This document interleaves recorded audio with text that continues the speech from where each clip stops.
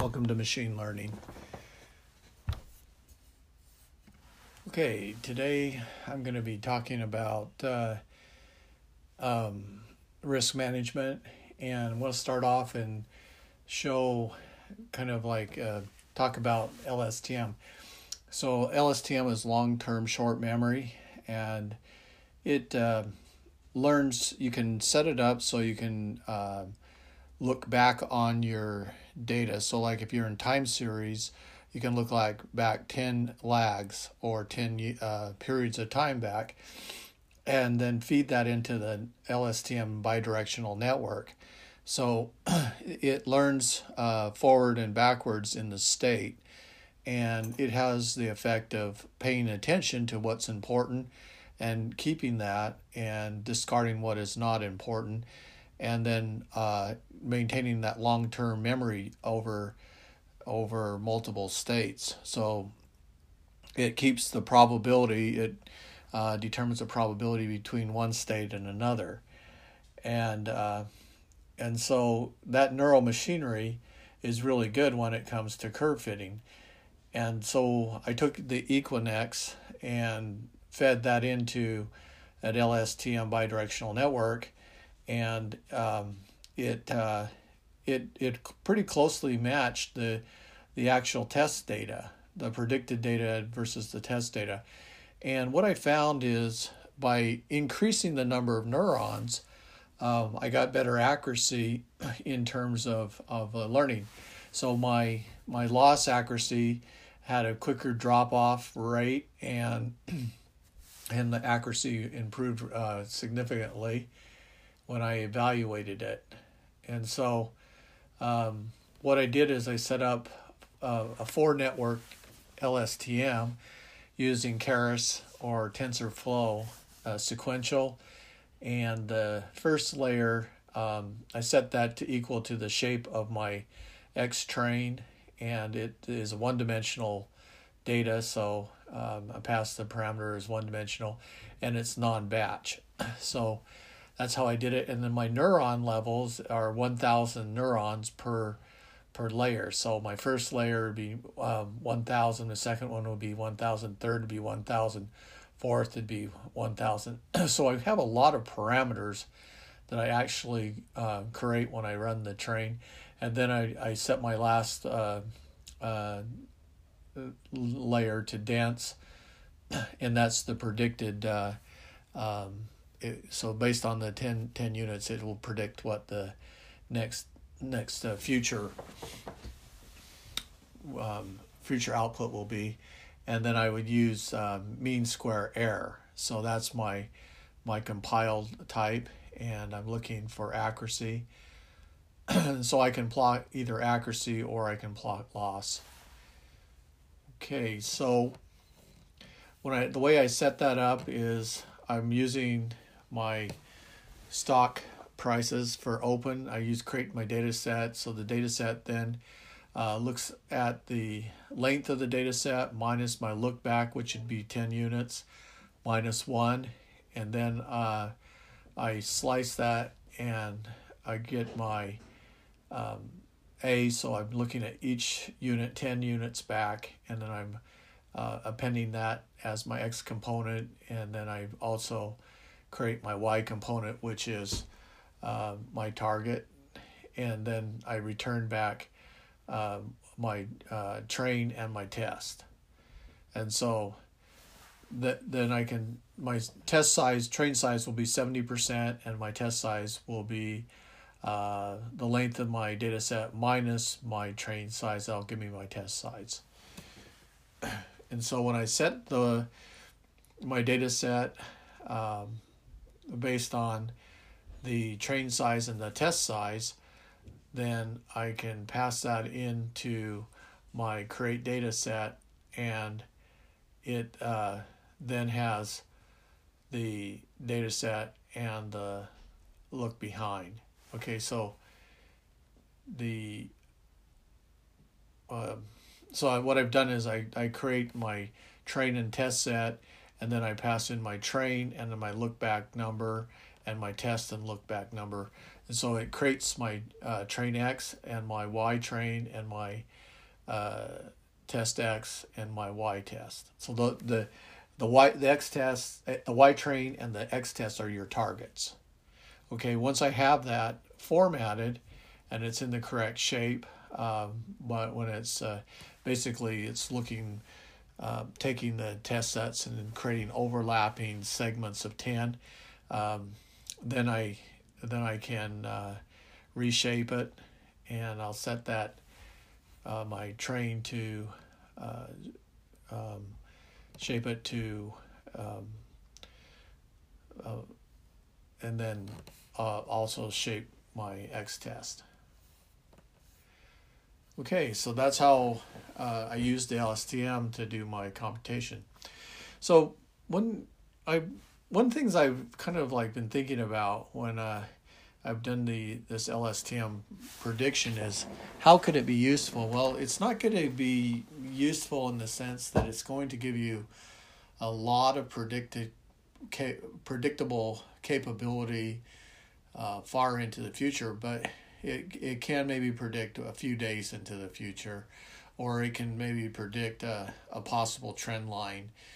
And maybe what you do is you train the LSTM and then you give it some simulated data to see how it will perform and see whether or not you can create maybe some linear lines to figure out trajectory. But as far as seeing into the future with the LSTM, I don't feel like that it could know all the factors. I mean, it can learn a lot of the signal based on 10-day. It was pretty interesting looking back 10-day how accurate it was. But what you see kind of with its prediction was that that it took the extreme dips like that would happen, and it kind of smoothed it out. It kind of averaged it, so it looked, well, what was happening in 10 days prior, and then it kind of smoothed it out, so it didn't have that sharp drop off and correction back up. And so it doesn't really reflect totally what is happening. It seems like it's almost like a rolling window, but it's kind of learning some signal and pattern in the data, but it has to kind of average it out. So it's kind of a smoothing algorithm effect is what I think, and so the value of that one-dimensional LSTM is still it's questionable. Okay, so the way I did my X train and X test was I reshaped the X train using train X dot shape 0, 1, X train X shape index 1. And so that'll give you the number of features, and it will also then give you the number of rows, and it's one-dimensional. That's what that means.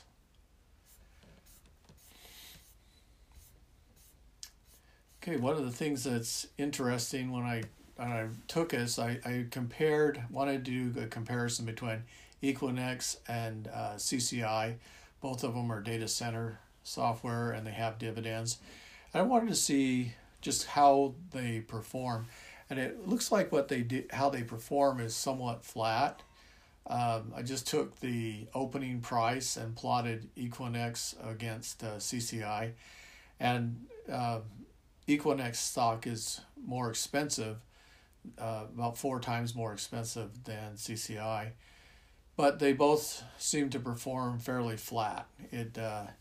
The prices fluctuate, probably like Equinix is between $900 and $600, and it's fluctuating in that range, and versus CCI that's below 200, but it seems fairly flat. But then I looked at Equinex's dividends, and they seem to be increasing every year from 2017 to 2022. Well, and then what I wanted to do is I like to look at things from a 254 day period of time, and so that's what I did here is I'd sort my index, which is on date, and then I set the tail to 254. So I'm looking at 254 lags since the last date, which would be current date, and just look back on that. And so that starts that from 2021-03 to 22-01. So that's your 254 days of trading that I'm looking at. And then the dividend, it's not, I didn't set that back to 254. I just showed the dividend growth since 2027. So that's what's happening. Okay, so one of the things that's I kind of wanted to understand is the volatility. And volatility is calculated by using the standard deviation.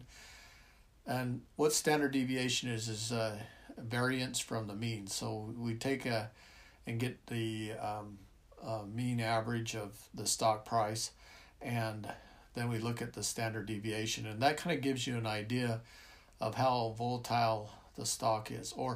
And in case of risk management, what you're wanting to know is how much you could lose in one period of time per day. So what's the maximum amount of loss that you could have in one day?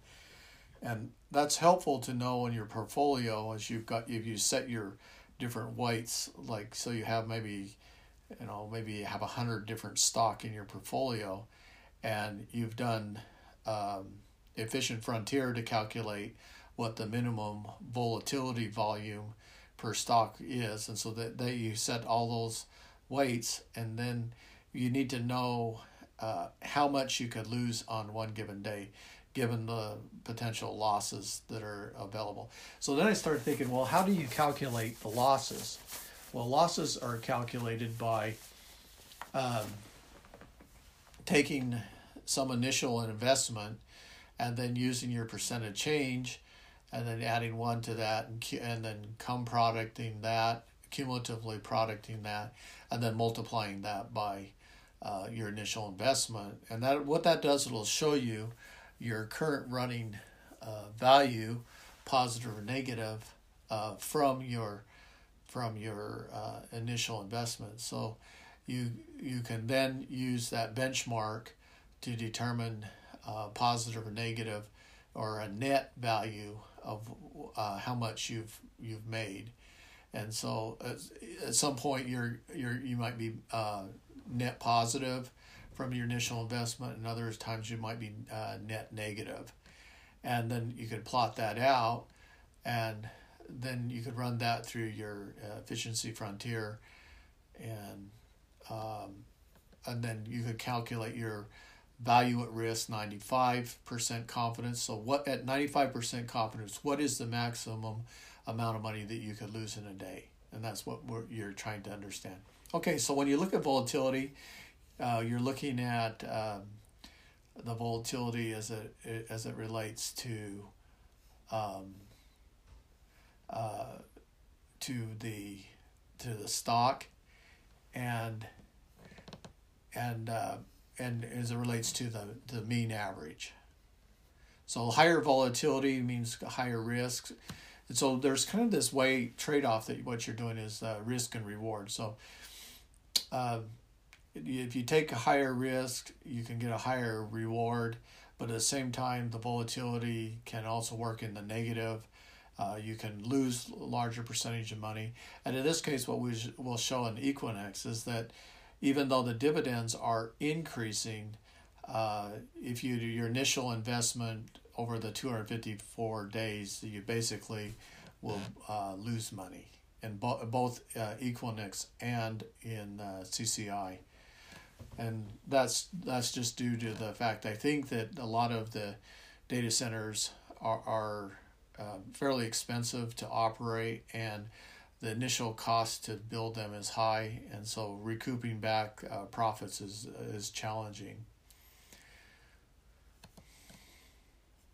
Okay, the next thing I want to do is calculate for CCI and for Equinix. I want to calculate the percent change, and then I want to put them in a rolling 30-day window or 30 lag window, and then I want to resample that using a mean for monthly on each one, and then plot that out. So by going to a resample, it's kind of nice because it takes out a lot of your noise.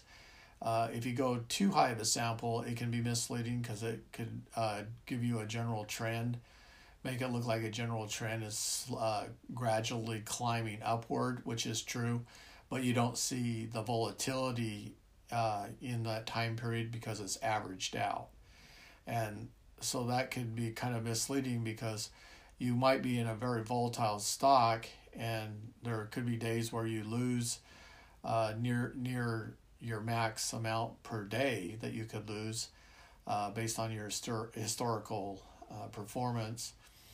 And this value at risk is all based on historical performance. It doesn't account for sudden shocks in the market. It's all based on what is the maximum amount that you could lose in a day based on the statistics of the past. It cannot anticipate unforeseen shocks into the future.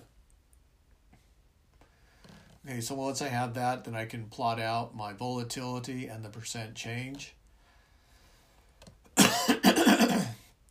So if I start with my $100 million, and here's a great website that I use to help build this.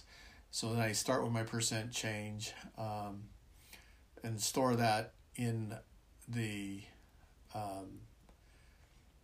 in what I call returns, and then I rename my my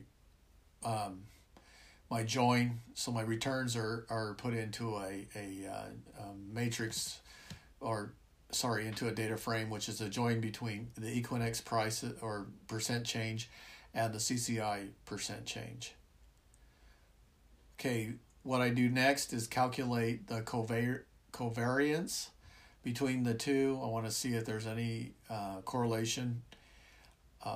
I take the average on those covariance, and then I take the dot product with my weights. Now my weights are just based on arbitrarily 50% and 50%. What it'll turn out to be is that once I run my efficient frontier, the minimum based on volatility, the algorithm will suggest that I should go 100% CCI and 0% weights with Equinix. So it's kind of interesting that the volatility on the Equinix was high enough that the statistics calculated is so basically it's saying that as far as having Equinix in your portfolio, you should dump it. So then I calculate my mean investment, I calculate my standard deviation investment, and then in order to get the value at risk at 95%, I'll take my quantile on my returns, and then that will give me a value at risk. And then I want to just kind of do some back testing. So I'll take my returns and see which ones are greater than the VAR 95, and those are my extreme values. And then, so if I look at it, I got a 1 on the back test, so that's not very good. And the value risk is at 0.02. So that means that if you look at 0.02, I've got all these sections that are value at risk. So what I do is I put that into a stem, plot that into the stem, my extreme values for CCI and my extreme values for Equinix. And you can see that Equinix has more extreme values above uh,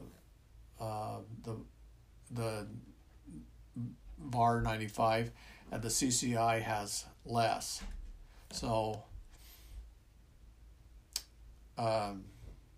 what that says is that there's a 95 confidence that the maximum daily loss will be $203,000 with the initial investment of $10 million. So that's what that's saying. So that's what you can anticipate per day as maximum risk for losing based on the historical data. So I really like the risk management approach to looking at your data. It kind of tells you worst case scenarios, what could happen, because we could have a 2007, 8, 9, 2009, 2010 scenario where markets corrected because of the bond market subprimes. Okay, so in this case here, I want to plot out the CLA, and the way I do that is I use covariance shrinkage on my returns. I get a LE_DOIT underscore wolf, and I put that in a variable called ECOV, and then I use my efficient frontier with my ECOV variable. I get my minimum weight. And so what you can see with the minimum weight here is it said that it should be about 50-50. So divide your portfolio up 50-50. And then I can plot out the expected return and my standard deviations. So that again goes back to risk and reward scenarios. That is, you take higher risk, you can get higher returns, but at the same time you can also have higher losses. Okay, so if I just go back to my returns and I do a rolling, I get mu and sigma. So I get mu, which is the average, which is the mean, rolling average on the Equinix percentage change, and also the rolling average on the standard deviation. Then I can set my parameters and I can calculate my VAR 99 using my parameters, my rolling parameters, and then I can plot them out. So I plot the returns index 0.01 times VAR 99 times 100,000, and then that way it scales it. I'm not dealing with really super small numbers, and then I can plot out how my percent change is working. So CVAR is the expected value of loss given a minimum loss threshold. So I have my minimum loss threshold that I calculated would be 0.05.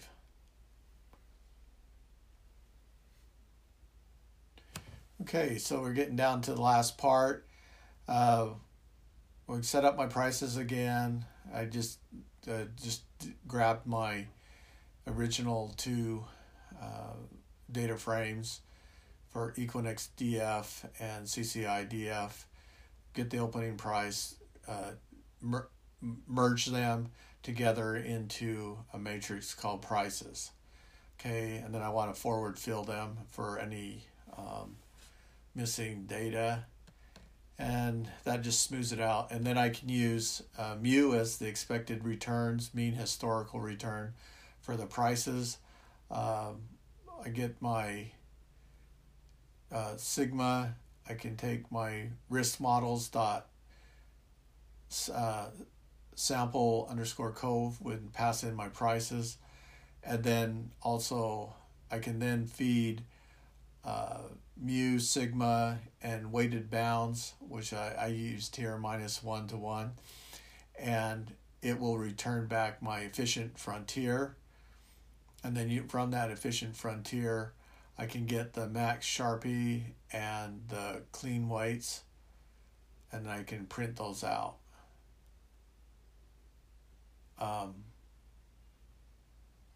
And so that would give me the Sharpie percent PWT. All right, so if we took $1,000 and we vested it into Equinix or CCI, we would get roughly, we'd start off with our $1,000, and with CCI you would make maybe at the end of the 254 period time, you would make about $1,100, and for Equinix you would lose about $100, so you'd end up about $900. So both of them are fairly flat for the 254 period of time, and it's definitely reflected in the volatility of the stock. So then you would have to weigh out how much you made in for that time period in dividend payments, and to decide if you could become net positive. My feeling is that you're net positive definitely with CCI. With Equinix, the dividends, you might be able to break even with your $1,000 investment for the number of shares you could have bought for your.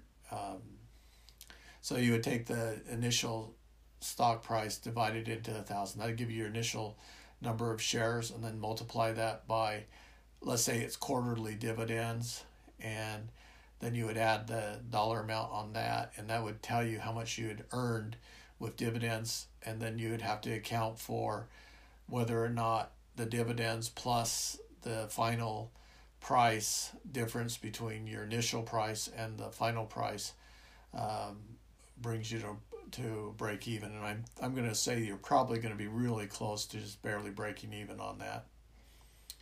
And so here's what I did is I did something similar to that. I grab my original price, and then I take the each of the price minus my original price and divide that by, so you get the two, and then divide that by the original price times 100. And so that'll give me the, and actually I don't know why I had to do divide. I don't know why I had to do divide here. I kind of like, when I think about it, I would thought that the way to find what your net is to take your price, current price, minus your original price, and that would tell you the change. And then if you divide it by the original price, that's going to take, that would give you a percent. So it's almost like I'm calculating percent change here, but it's not cumulative, it's only on the day. So relative to that initial price. So as it's at that point in time, whether you're positive or negative relative to that initial price. And this would allow you to have negative. If you drop below that initial price, then you're going to get a number that's negative. So it's almost like it is a percentage that I'm showing here. So anyway, this is showing kind of the growth pattern. Then we had some sharp drop off, and we had some growth, and then we had some drop off. And you can kind of see if you took a mean going across, look at that. I'll bet with Equinix you barely break even, and then with CCI you make a little bit of money. So that's again the risk factors when you're dealing with high volatile stock is that you know where you finish up could be, it's like running a race. You're running really fast at the beginning of the race, but as towards you get to the finish line, you're getting tired, and maybe in some cases you get exhausted and drop off. And it's almost like there's this exhaustion point right here where there's some degree of uncertainty, and there's a drop off.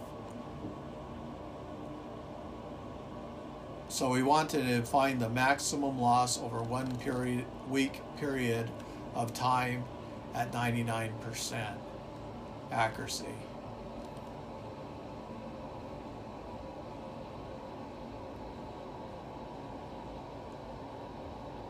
So our bar 99 is 33, and it looks like our max and our original price was $733,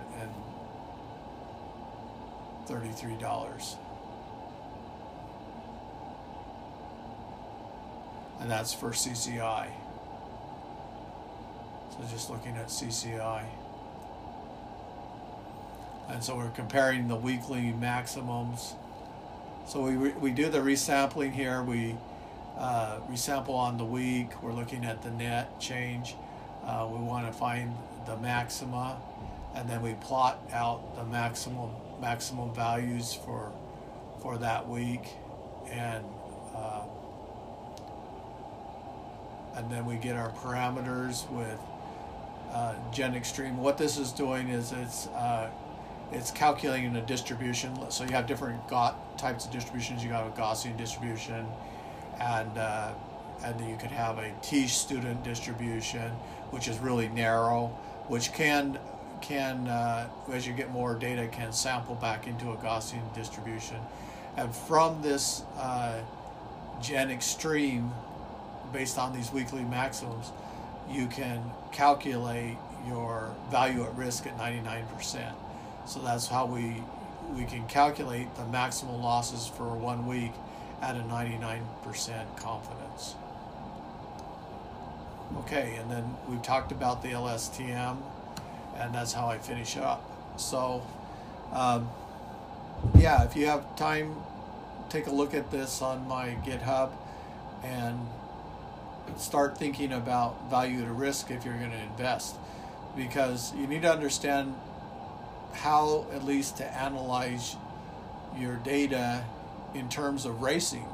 You know, even if you're just looking at the stock performance and you're saying, well, okay, you can look at it from a standpoint that the stocks are racing really good in terms of price and demand, and then they kind of get exhausted towards the end. But if you know you've been saving up on your dividends, and they're performing pretty well on the dividends, and you're going to hold the stock long term, you might come out ahead.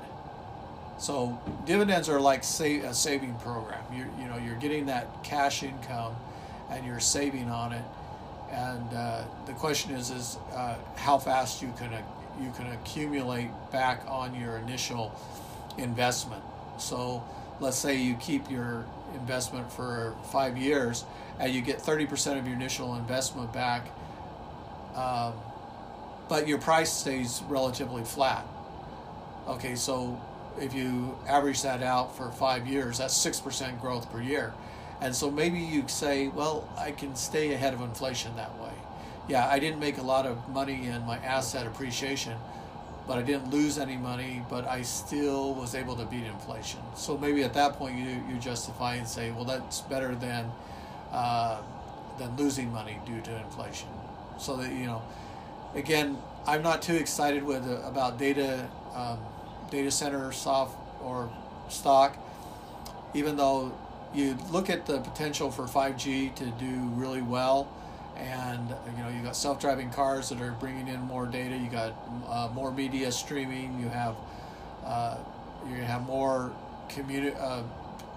data lakes being stored in the cloud, and those will be stored in data centers. And there's more IoT devices that are going to be coming online, and they're going to need places to store. So data centers are going to have their place, but those initial costs are going to be high, and it's a long-term game if you're investing into data centers. And so you can see from my analysis that it's very volatile, and so you can't make these assumptions that just because there's going to be this increased demand caused from 5G, the data centers are going to be profitable immediately.